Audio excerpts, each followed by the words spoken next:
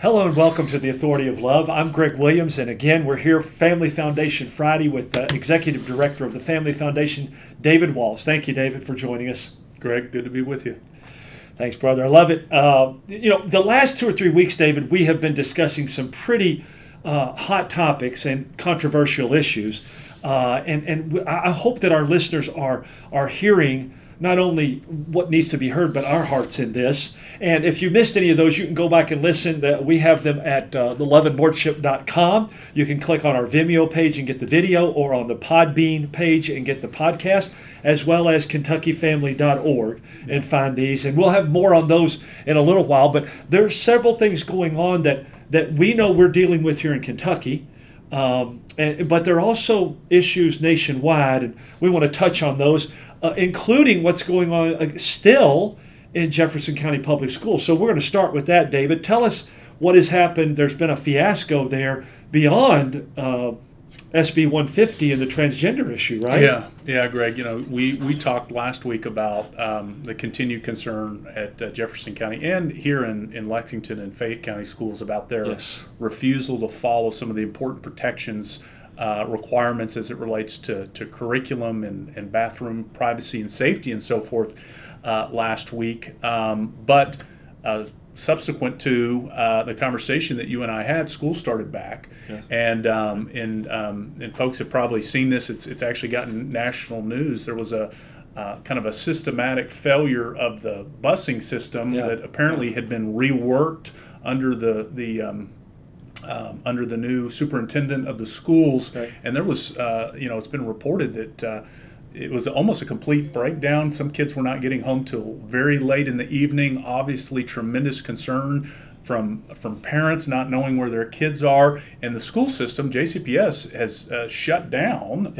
And as we sit here right now recording before Friday, Greg, kids have not gone back to school. Projected to start this Friday for elementary and middle school, I think, right? Yeah, that's the last that I've heard. Right. And so just continues to be extremely concerning. The leadership issues that are going on at all levels in the Jefferson County public school system, and as we shared in our email updates and encourage folks to get our regular updates at kentuckyfamily.org.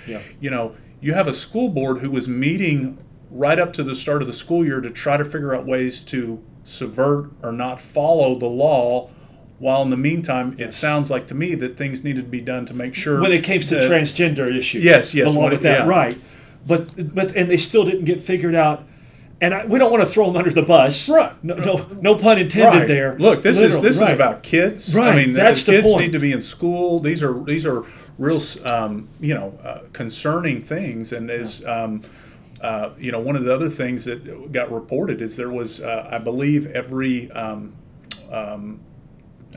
House and Senate member that touches Jefferson County, or at least the Republicans, if not all of the members that touch it, have signed on to a letter actually calling for the governor to call a special session so that they can address some of these continued concerns about the school systems there. And one of the things they called for that I think, Greg, you and I have probably talked a little bit, that we anticipate will be a big issue in the upcoming legislative session next year, is the issue of educational freedom and school choice. And ultimately, we're continuing to see the need, both here in Kentucky and across the nation, to switch up the model and say we're going to empower parents to be able to choose the school that's best for their kids, and to look at ways in terms of how we fund schools to make it make sense. And I would add to that, David, here's the thing. By the outcomes, by the consequences of what we see happen, and you alluded to it, they spent time and dollars right up to the start of school implementing the law, but doing it in a way that literally was apart from the law. And in so doing, they didn't prioritize, at least it doesn't look like they prioritized the safety of these kids, with some of them not getting home until 10 o'clock at night. Now, we don't know all the reasons for that, but the point is school choice and finding the school that best fits you puts it back in the hands of parents, which is what we've been talking a lot about, and is best for the children.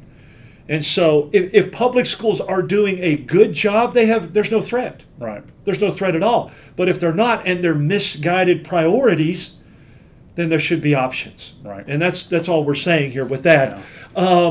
There's another thing going on with the law that you shared with me. I was not aware of this, but in Vermont and Illinois, some laws, just briefly touch on that. They're trying to silence maybe or shut down pregnancy care centers. What's going on with that? We, Greg, as the pro-life battles across the nation continue to enter into different phases, we're seeing some of the what can only be described as vehemently pro-abortion states take further action, and one of those, unfortunately, has been in some states looking to try to silence or discourage women from getting the true help that they can actually get in a pro-life pregnancy care center.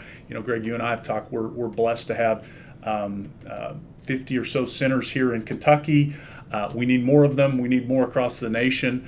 But thankfully, there are a lot of, and this is pretty well established. There's been some cases that have even gone up to the Supreme Court.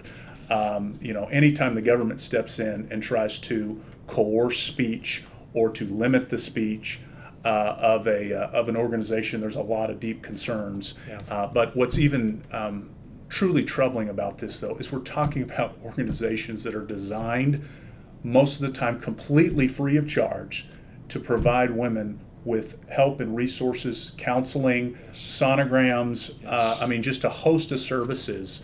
And the men, and of course the children, the babies. Yes. So we should be, looking at ways to encourage new centers to open and to help promote these centers instead of what we're unfortunately seeing in some other states is systematically targeting them.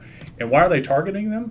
Because they're being effective. Yes. If they weren't being effective, they wouldn't be a threat to the pro-abortion movement. No, and I say this too, David. Why do we talk about that? We've several times talked about national issues because even though we are a fairly conservative state and hopefully are getting more conservative, that doesn't keep them from trying to do the same thing here.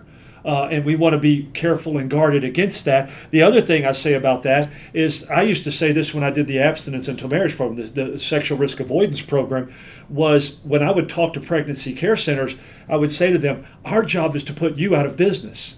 Not in a bad way, but in a good way, because the issue is not the baby and the abortion. Those are symptoms of a deeper issue of sexual immorality and sexual sin. And speaking of that, we've got another issue that's nationwide and right here in Kentucky. And that's sports gambling.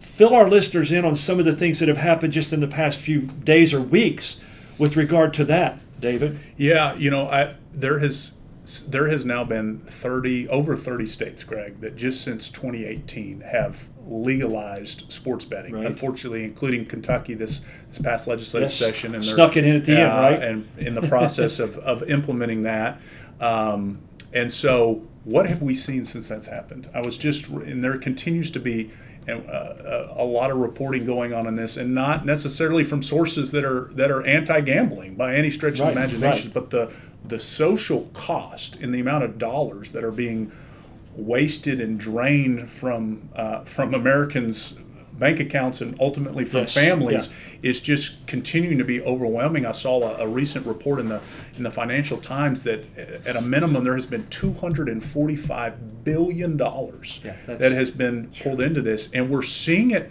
now play out in the sports leagues, in college sports.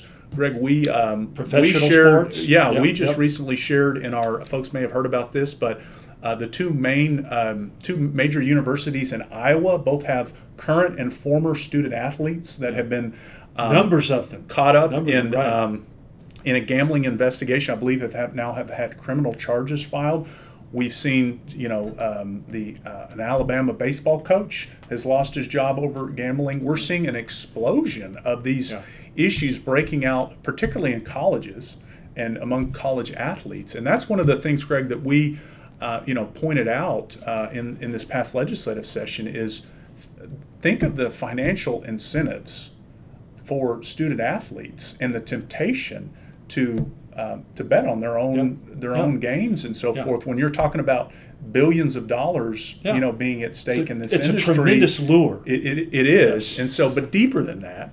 It's as Greg, anytime you see this kind of proliferation of gambling, and in the case of sports betting, you're talking about an addiction on top of addiction. Yes. Talking about gambling being addiction, taking place on mobile devices, which are already addiction. Addiction. So it's just interesting to see how we're seeing more and more reports of folks being made aware of and reminding folks of the harms and consequences of going down a path of the government partnering with an industry that's designed to essentially fleece its own citizens. People. That's exactly right. I'll just say this, as we could talk more on this, and we probably will. But if you don't know these, look up From Pete Rose to Calvin Ridley, okay? Iowa and Iowa State. Allegedly, Phil Mickelson was wanting to bet nearly $500,000 on his own Ryder Cup competition is the sport. And the bookie, this is alleged, bookie talked him out of it. How's that? The bookie has more character than the professional athlete. If it's true, I don't know for sure, but there's evidence of this. Well, the temptation is just all around. Greg. Yes. One of the other kind of breaking news stories on this front is Disney. Via ESPN, which is owned by Disney, they've already been obviously involved in the advertising side of it. If you've watched sports or visited ESPN.com. And the LGBTQ side, which is damaging to kids. But now they're partnering directly with the gambling company to open a sports book. Apparently it's a multi-billion-dollar arrangement. We're going to see, continue to see, the intermingling of sports and gambling, and I fear for are concerned, I should say, about the impacts this is going to have on the next generation, who's going to grow up being told that gambling and sports go hand in hand. And it's all okay. Yeah, and it's all okay. Here's what I've said before, and I'll close with this before we plug the forum again. But the 2018, you referenced that because there was a Supreme Court decision that kind of opened the floodgates. And my comment was, when you open the floodgates, there's going to be a flood. Right. And now we're seeing that, the $245 billion, and that's underreported. Yeah. That's underreported. But here's the thing. Who's getting rich and who's suffering, people?